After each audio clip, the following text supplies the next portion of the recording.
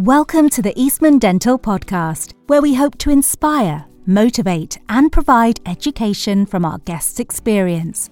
Wow, Julia, what an incredibly inspiring episode that was with Sarah Maher. Yes, I'm always fascinated to hear about those career journeys that really sometimes start by chance as a 15-year-old doing work experience in a dental surgery. And now she's the operations director for a series of orthodontic practices and working on a whole load of projects there, orthotherapy apprenticeships, dental software, and all the things that she did in between. I know, it's quite amazing, really. I mean, there's so many stories to tease out from her. So wherever you are, sit back and enjoy this episode with Sarah Maher. With your hosts, Josh Hudson and Julia Bruin.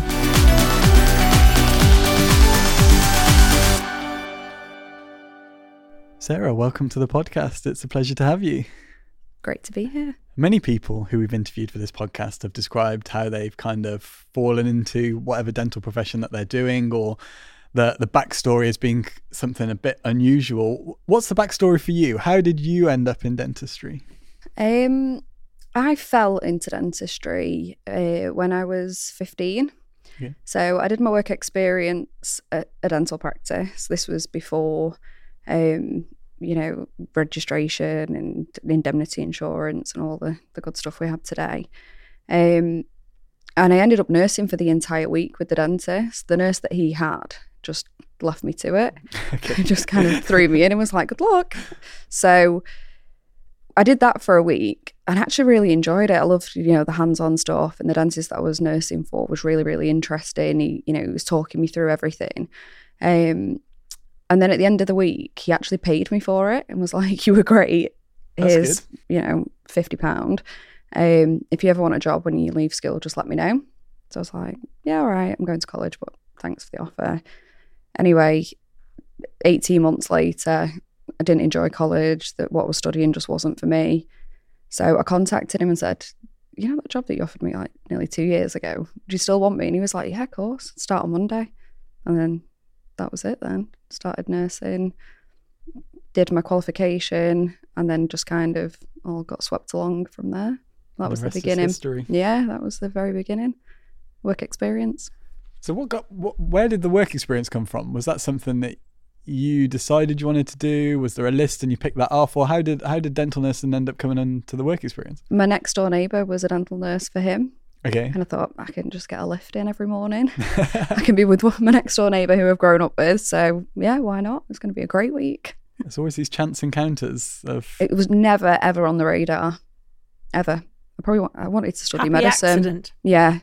I think I did want to study medicine originally. And then went to college and just thought college wasn't great. It just wasn't for me. And then my parents got divorced. And I just thought, I need to just get a job and start earning some money, really. And here we are. It's worked out all right. Not done too bad. So then you were in general practice, You were dental nursing and fairly content, but thinking, hey, there may be slightly different things out there. Yeah. And ended up getting a job with Manchester Urgent Dental Care sort of provision. So that's obviously something quite different from chairside dentistry. Oh, entirely different. But very patient-focused because you were coordinating the urgent responses from dental patients in that PCT area. Yeah. So talk us through how you managed to go from chairside to running an urgent care centre. I just so I'd nursed for a good while at this point, and I'd kind of not mastered it, but there wasn't really much more for me to do as far as nursing goes. I'd nursed for sedation, I'd done a bit of max fax, implants, ortho, and I was a bit like, it's not really much more for me to learn here. So I was just kind of browsing. I think it might have been Indeed or some job site, and there was a position for a dental nurse to triage out of hours. And I thought, I'll give it a go. I'll go to the interview. I mean, I've got no experience in triaging, so I don't know if I'll get the job. Anyway, they offered me the job, and that was this very steep learning curve. You had to know about analgesia, red flag symptoms, traumas, medical history, contraindications. It was completely different to dental nursing. I think a lot of dental nurses probably think, well, I've done dental nurses for 10, 15 years. I'll be able to triage no problem, but it's a completely different ball game. You need to know what pain relief they've taken. Is it an overdose? Does that coincide with the medication that they're on from the GP? How much they've taken over a 24-hour period. Is that safe for the height and the weight? You have to learn to use something called Talkspace, where you can put all the patient details in, and then that'll give you a report to say, yeah, they're safe, or no, they've taken an accidental overdose. What is a red flag symptom? A swelling up to the eye. Does that need A&E? Does it need Max-Vax? A swelling forcing the eye closed, affecting the breathing. There's so much involved to urgent care triage. And I was fascinated. My first few days, I thought, wow, this is a lot. But it was really interesting. Just for clarity there, so this was a service where people were phoning to then be allocated where to go to receive emergency dental treatment. Yeah, so it's our job to assess the patient, almost like 111, with a medical problem issue out of hours. So they come through, you take the call, you assess them, ask all the relevant questions, and then it's your job to decide if they need A&E to see Max-Vax, if it's, an emergency, they need IV antibiotics, or incision drainage, or if it's a severe trauma, if they need Max-Vax, then you have to bleep Max-Vax. Whether they've taken an accidental overdose and they need a blood test to make sure that they're safe, whether they just need a standard pain management advice. They've got a dentist, they can see them the following day, so just give them some pain management advice and safety net them, or whether they need an urgent care appointment from a dentist out of hours. But obviously those appointments are limited, so you have to be very careful with your triage, because you need to make sure, one, the patient's safe, and two, you're directing them to the correct service. We don't want to clog A&E up, we don't want to waste Max-Vax time, but we also don't want to waste the urgent care appointments, because you don't know what your next call is going to be. You could be dealing with a patient who's had severe toothache for 48 hours, they've taken some paracetamol, some ibuprofen, and it's not really doing a lot for them, where you can then advise, right, well, you need to take some cocodamol instead of your paracetamol, and that maybe will get another 24 hours out of them, because your next call could be a child with a severe swelling, that's starting to creep up towards the eye. So, you've always got to think, well, the next call might need that appointment. Yes. Can I justify, if I was to get questioned about booking this appointment, can I justify it? So, I think that. Wow, yeah. Yes, a lot more to think about there. You describe it beautifully. Yeah. It was interesting, because you get patients that are just irate. I'm going to leave a suicide note with your name on it. I'm going to go and drive my car off a cliff. I've been in agony for weeks. How was the patient management? Because I guess that's difficult. Another aspect. Well, and I think when people are in pain and that whole thing of really wanting some urgent care, I think that. It must be very, very hard, isn't it? Oh, I'm robust. I'm bulletproof. There's nothing you could say to hurt my feelings after that job. I'm like, oh, all right. Yeah, I hope you die. I hope your children die. It's some of the things that the patients say to you. And you get a lot of safeguarding cases as well, which is difficult. It's difficult to deal with. It's the ones that you go home and think about, you take home afterwards. The patients in pain that scream and swear and shout and threaten you, that's one thing. You kind of understand it. They've been in copious amount of pain. Most of them are dental phobic. They've not seen a regular dentist in 5-10 years. The mouth's probably going to be, in a bit of a sorry state. But the safeguarding cases is the one that I would take home a lot, where, you'd get them calling up and the child's 3, they've got wall-to-wall decay. They're booked in for a full clearance in 3 months. They've got swelling, multiple swellings.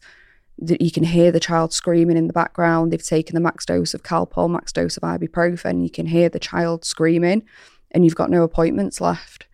Or, the clinics have closed, because the clinics aren't open 24/7.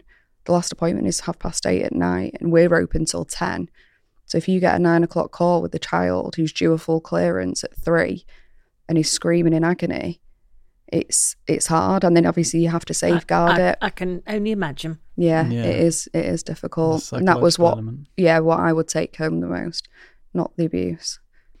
which is fine. But it sounds like you got that learning curve that you wanted, that extra opportunity, and it must have been a learning curve. I remember my first call, I was like, sorry, pardon. It's like, you just sworn at me.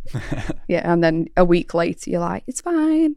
You're all right. We'll take care of you. Don't worry. But yeah, the first few calls, you're like, oof, I wasn't expecting that. And this was all pre-COVID, is that right? Yeah, way before COVID. And then COVID happened. Yeah, so I was a triage nurse for 6 years, and then the contract was split into smaller urgent care contracts. So the company that I was working for at the time tendered for the entire contract for Greater Manchester, and then they needed a service lead. So I applied for the job. I applied for the job and then talked myself out of it 3 times before I actually went to the interview. And I got the job, and I was only in post for 6 months managing the entire service. It's a brand new service as well. It's a lot, probably 4 times bigger than the one I was working on previously. I was managing it, and I was in post for 6 months and the pandemic hit. So that was another steep learning curve. Yeah, I bet. Yeah. So I'm quite interested. You said you were kind of talking yourself out of it. Was that because you didn't know if it was a job that you wanted to do, or you didn't know whether it was something that you could do, or why were you umming and ahhing about taking that next step? I think all my management experience has been in practice, and this service lead level management is entirely different. You know, you're answering to NHS England, Public Health England, and I kind of was just a bit like, even though I know the job inside out, and I was the go-to on shift for, you know, the rest of the team, it was always, I've got this patient, I'm not sure what to do with it. Sarah, can I ask you a question? And I knew I was confident in the job, but it was the management side of things, you know, the KPIs and the call demand, because I knew that, you know, the call surges were very, very unpredictable. I was a bit like, are you sure that you can carry this service? Because it is a big ask. You know, you can have 3 days of it being really stable, and then all of a sudden, out of nowhere, 8 a.m, you've got 175 patients waiting on the line, and you've only staffed it for 50 because the last 3 months you've only had 50 at 8 a.m. They just come out of nowhere, and then you're a bit like, I've got to deliver this service, and, you know, there's KPIs to meet. So I was a bit like, is that a responsibility you want to take on? And I'm glad I did. I would never, ever change anything. I miss it. I miss the chaos. Well, that's interesting that you obviously did well in that job, even though you had those reservations. So I guess if you would speak back to yourself or somebody else that's in that kind of position who's umming and ahhing about whether they have the ability to take on a role like that, would you have any advice for either your historic self or to somebody else that might be also unsure whether they have the ability to do something like that? Yeah, I think I'd just say, you know, as long as you feel you know the job inside out, you know, there's always going to be areas to be learned in any job. It doesn't matter how long you've been doing it, you know, guidance changes, you know, like I had the pandemic. We'd never experienced a pandemic before, never mind a pandemic on a service that has only been open 6 months. And, you know, call volumes went from maybe 400 to 2,500, 3,000 a day. And that's not something that's ever been experienced before. And, you know, you've just got to have faith in your own ability, I think. And there's a reason you applied for it in the first place. And I think you've got to lead with that gut feeling of, I can do that job. And I think it's just the time from, I can do the job, I'll apply for it, to the interview, you start thinking, can I do the job? Yeah. You know, am I the job? I don't think so. But yeah, I was the job. Yeah, I'm proud to say I was the job. And so then moved on to a completely different job, because now you're developing all sorts of things related to orthodontics. You're directors of operations for a small group of orthodontic practices. That might not necessarily be the classic route again for a dental nurse to do. So something very different. So what made you leave urgent care and go into orthodontics?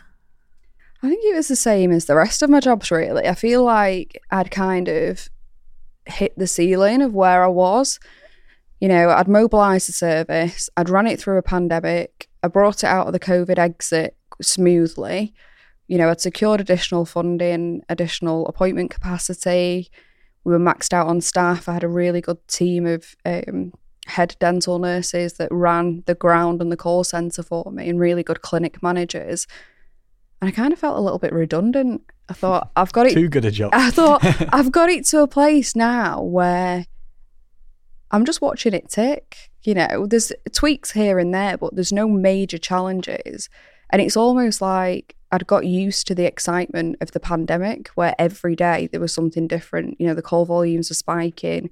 We need to think of different ways of, you know, getting additional bodies on phone lines and assessing patients, and, you know, training foundation dentists on urgent care triage and bringing the foundation dentist in as a redeployment. You know, there was all that excitement around urgent care. And then when it settled down, I thought, it's a bit of an anticlimax. This. What we're going to do for the next 5 years if we get the tender? It's not really much more for me to achieve here. So then I just kind of had one eye looking, and I saw the job. And then when I had the interview, the owner said, you know, we're developing a software, we're developing our own aligners, we want to mobilise a orthodontic therapy school, a dental nurse school. And I was like, it's got my name all over it. Take me, please. And that sounds like a really busy job, and I think we can probably tease that out a bit more, can't we, Josh? Yeah, for sure. I think so. One of the things you mentioned was about this orthodontic therapy apprenticeship. Yep. And I think that's more aimed towards dental nurses. Is that right? Yeah. So still keeping in your roots in dental nursing. So it must be exciting to be involved in developing something like that and being involved in educating your colleagues. Yep.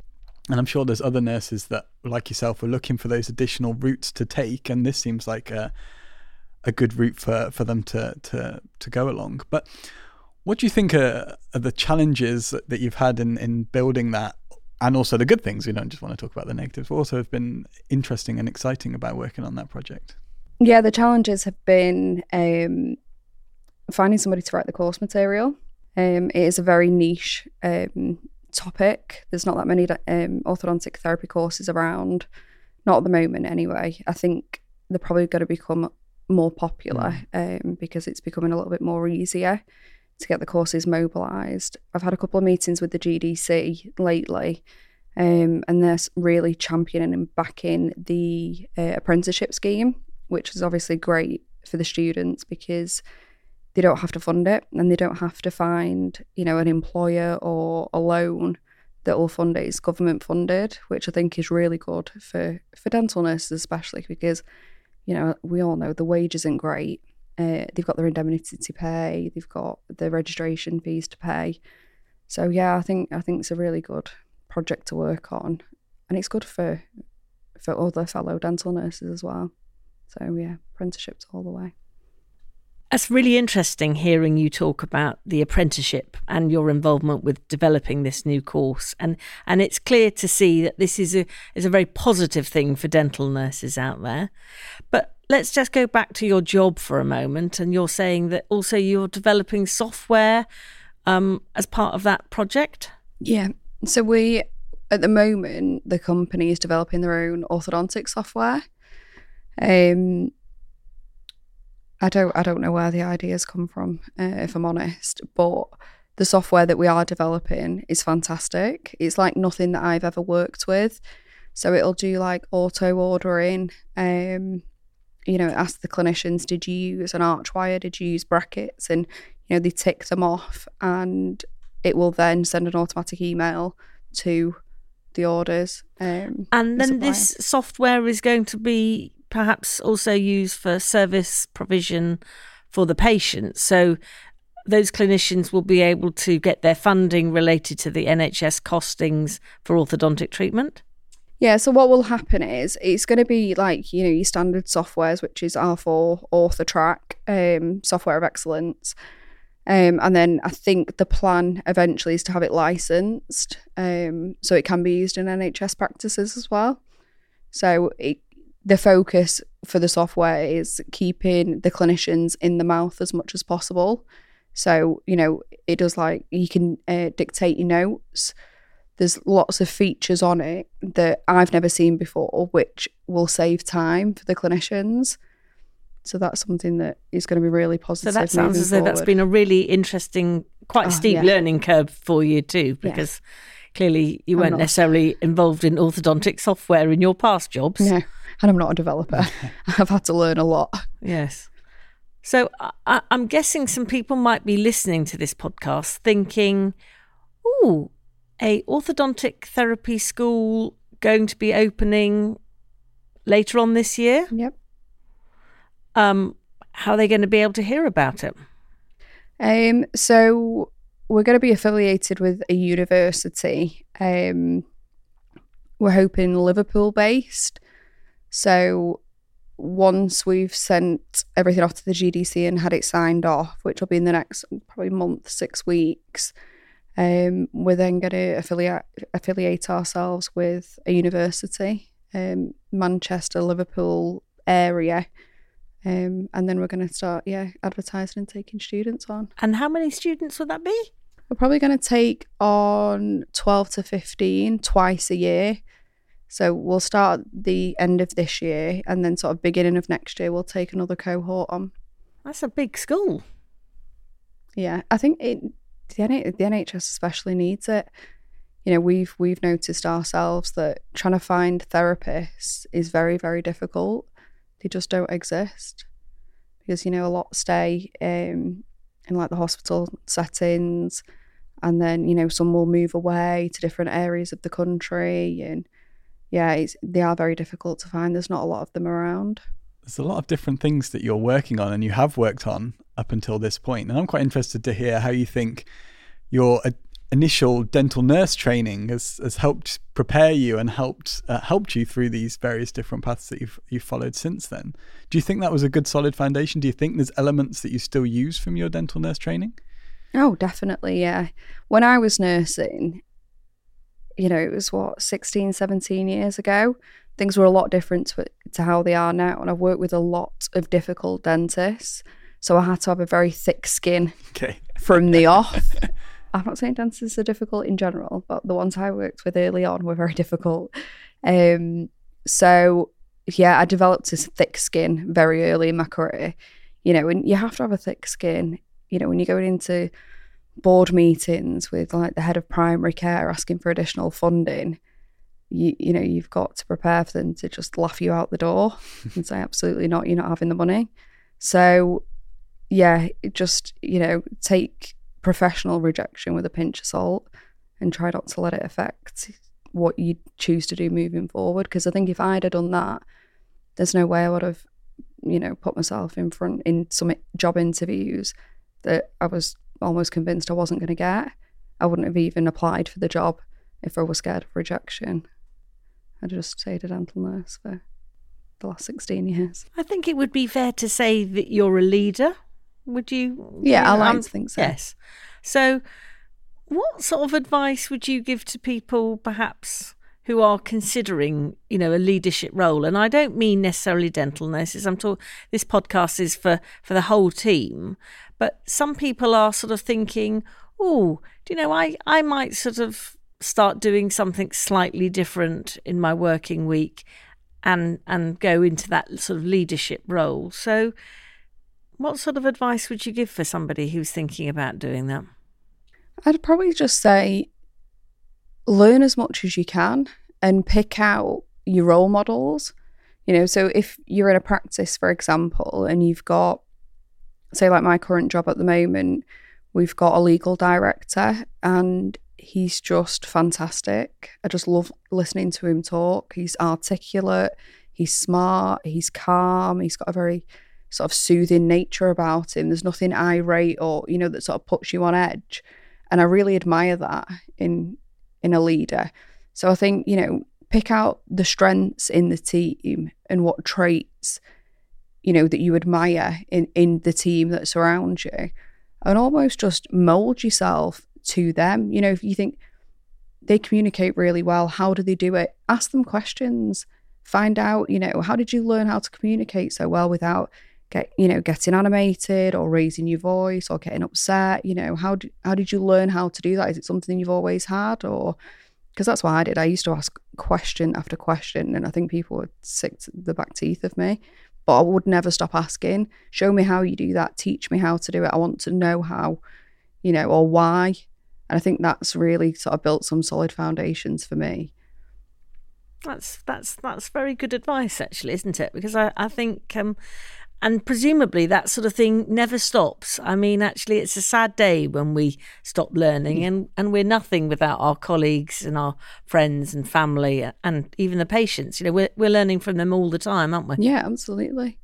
Yeah, I'm still asking 1,000,001 questions. I think I always will. I think that's just my nature.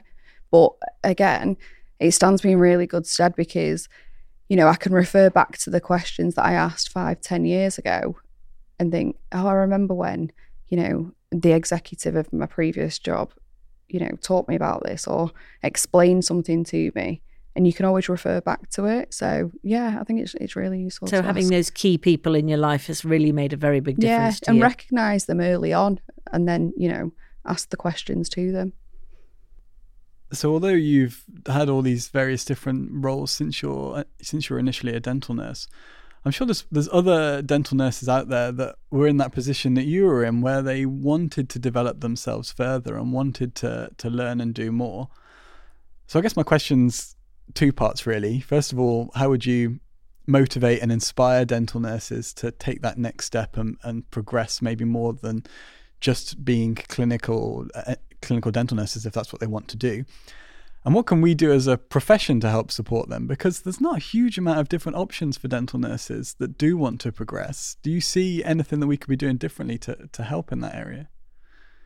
Yeah, I would encourage them to recognise the strengths and what they enjoy most about the job. So, if their interest is clinical, then, look at orthodontic therapy, look at even treatment coordination, learning about implants or, fixed appliances, removable appliances. So find what interests you the most and what you enjoy doing, and then build on that. What can I do further in that department, whether it's if it's non-clinical, management, if it's clinical, additional courses, therapy, hygiene, orthodontic therapy, and build off that. Because I think there's a lot of dental nurses that maybe want to progress, but they wouldn't even know where to start. Yeah. Because there isn't that much, for us to do, really. You get the post-quals, the impression taking, scanning, radiography. But then once you've done those, they're only 12 months courses. They're not anything that's going to take any real length of time. They're kind of stuck then. So I think outside of the box, do what you enjoy, because as long as you enjoy it, you will always enjoy it. It's one of those things. It's, I like solving problems. That's why I'm in operations. But yeah, I would always encourage them to do what they enjoy first. And then secondly, how can they build on that?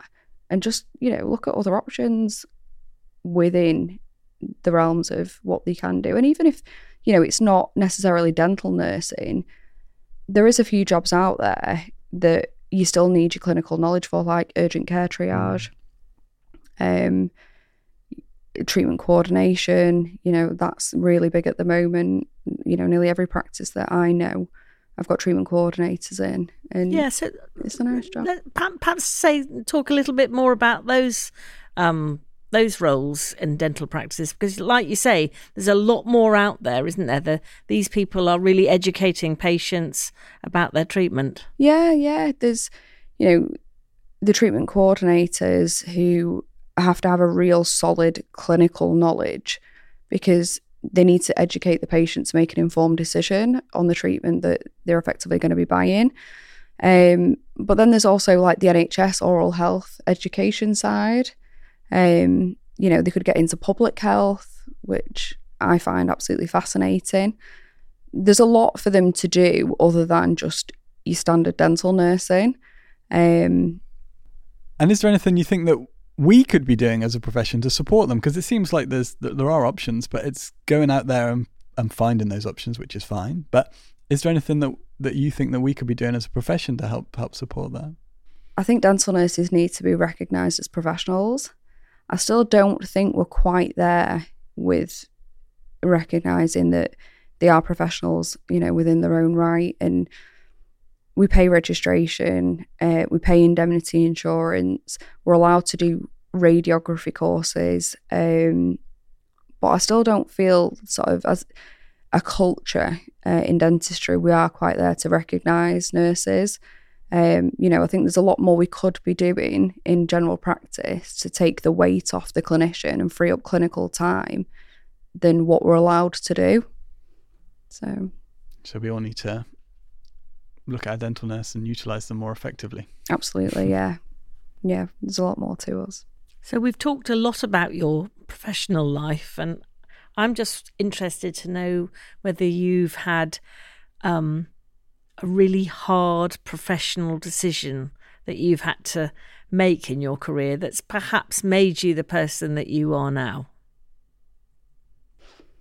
I think the hardest decision I've ever had to make, there's probably two. I think the hardest decision I ever had to make was dropping my son off to an empty school during the pandemic, because I was working 18, 19-hour days. It was really full on, and there's that. I've got a duty to the service and my job and my registration to take care of these patients, but I'm dropping my son off to an empty school. I think there was one other child that he knew in the school because his parents were doctors. So that was really difficult. It was sort of an emotional pull of my duty to the service and the patients, or, me being around in a pandemic, my son. Yes. He was absolutely fine. It did him the world of good. But I think, that was really difficult for me. And I did feel guilty for a long time after that. But I think the second one would be leaving urgent care, because I wasn't being fulfilled in my role at the end, but that service was my baby. I'd built it from scratch. All the staff, I knew every single staff. I knew the children's names. I knew what they were doing on a weekend. Because and you were really making a difference to a whole host of people, weren't you? Yeah. That's a big commitment there, isn't it? Yeah, yeah. And during the pandemic, I was working 7 days a week for 7 months, maybe. Not a single day off. I had COVID. I worked when I had COVID. My commitment to that service was second to none. And so my staff and my team were exactly the same. But I think they did it because we were a team, and they knew that, when the going got tough, I would jump on the phone lines with them at 11 o'clock at night when they still had 150 calls on and they were supposed to finish an hour ago. I would log on from home and take the calls with them. So it worked both ways. They worked really well for me, but when they needed me, I would also jump in the trenches. That's leadership for you, isn't it? It is indeed. Some would disagree. Well, no, I think give yourself some credit there. I think that's quite an amazing story. My question to you is, despite all of this, do you miss clinical dentistry? Do you miss chairside dental nursing? Or is there any aspects that you particularly miss? I wouldn't say I miss nursing in general. I think what I do miss is learning about the science behind everything we do, because that was my interest. That's what held me in dental nursing for so long, learning, just about absolutely everything, medical histories, contraindications, dentition, new NICE guidelines. That was all really interesting. So I do miss that clinical side, but physical hands-on nursing, not really, no. And patients? Yeah, I love patients. I miss the patients. I miss the urgent care patients though. All of them? Yeah. Believe it or not, yeah. I do miss the urgent care patients. I think that's one of the lovely things about our job, isn't it? That, I often sort of say to people, you just get exposed in dentistry to a whole host of people that you would probably never meet ordinarily, and then if you're really lucky, you grow with that person. You see them develop as, young children into young adults, into adulthood, or just have a development of a person that is seeing you on a regular basis. I think it's a real privilege in dentistry. Yeah, that's what I love about orthodontics as well, because they're under treatment for 18 months and you're seeing them every couple of months. You almost get to watch them grow up. Yeah. It is and nice. Actually changing the position of somebody's teeth is a colossal development. I mean, that's sort of life-changing dentistry, isn't it? Yeah. Moving people's teeth. Yeah, and it's it's a real confidence boost as well, for some of the children who are not as confident, a bit more self-conscious about their appearance. Your smile makes such a difference. I mean, I don't know if it's my job, but the first thing I notice when I see people, I'm like, God, haven't they got lovely teeth? Or, we could work wonders with those. And actually you say about children, but I mean, I think it would be fair to say that the changes in orthodontics have really led not just children to have orthodontic treatment. Yeah. We're now getting adults. I had a patient of mine who at the age of 63 had a fixed appliance. So, age is no barrier. Yeah. And I think it looks great as well when you see like the 50, 60-year-olds with fixed appliances. There's something that I really like about seeing that. I remember when I saw, it was a gentleman in complete head of grey hair, and he smiled and he had a fixed appliance, and I was like, wow, you look great with that on. It's just unusual, isn't it? Yeah, it's inspiring so and clearly a good thing for them to have done.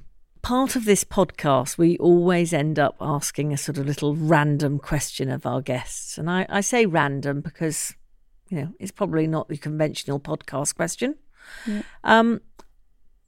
If you had a billboard poster in the middle of Piccadilly Circus and you were able to put a dental message on there for everybody to read, what sort of thing might you put up on it? I think going back to urgent care, please do not do things out of desperation when you've got raging toothache. So, like, attempt to take your own teeth out, take copious amounts of pain relief. Paracetamol is way more toxic than people think it is. So please just contact professionals as soon as it starts. Don't wait for 5 days until you've had no sleep and you're starving to seek help. That's probably really good advice. Yeah. Sounds good advice. Yes, good advice. So now we started at the start. We've run through a whole host of different things that you've done up until this point. So I guess the logical place to go now is, what does the future hold? Where are you going from here? Oh, I knew that was coming. I have no idea. I would like to obviously mobilise the therapy course, watch it run for, at least a year, ensure, the software is developed, and see it get licensed and marketed. That would be nice. In a dream world, maybe be the exec of a trust, maybe be a commissioner. I would like to commission dental services. That's something I would really enjoy, especially an urgent care service. Do you know, I'm sitting here listening to you and I think anything is possible because you have achieved an enormous amount in your professional career. So, well, there's a will, there's a way. Yeah. Thank you so much for coming on the podcast, Sarah. It's been a real joy having you on here. It's been a pleasure. Thank you. I've loved it. If you've been inspired by that episode, did you know that the Eastman Dental Hospital Education Centre provide training for the whole dental team? Follow us on social media or search for the Eastman Dental Hospital Education Centre to find out more. We hope you have enjoyed listening to this episode. We would love to hear your suggestions for future guests. Remember to follow us on social media using hashtag the Eastman Dental Podcast. And if you like what you hear, please like, share, subscribe and listen out for future episodes.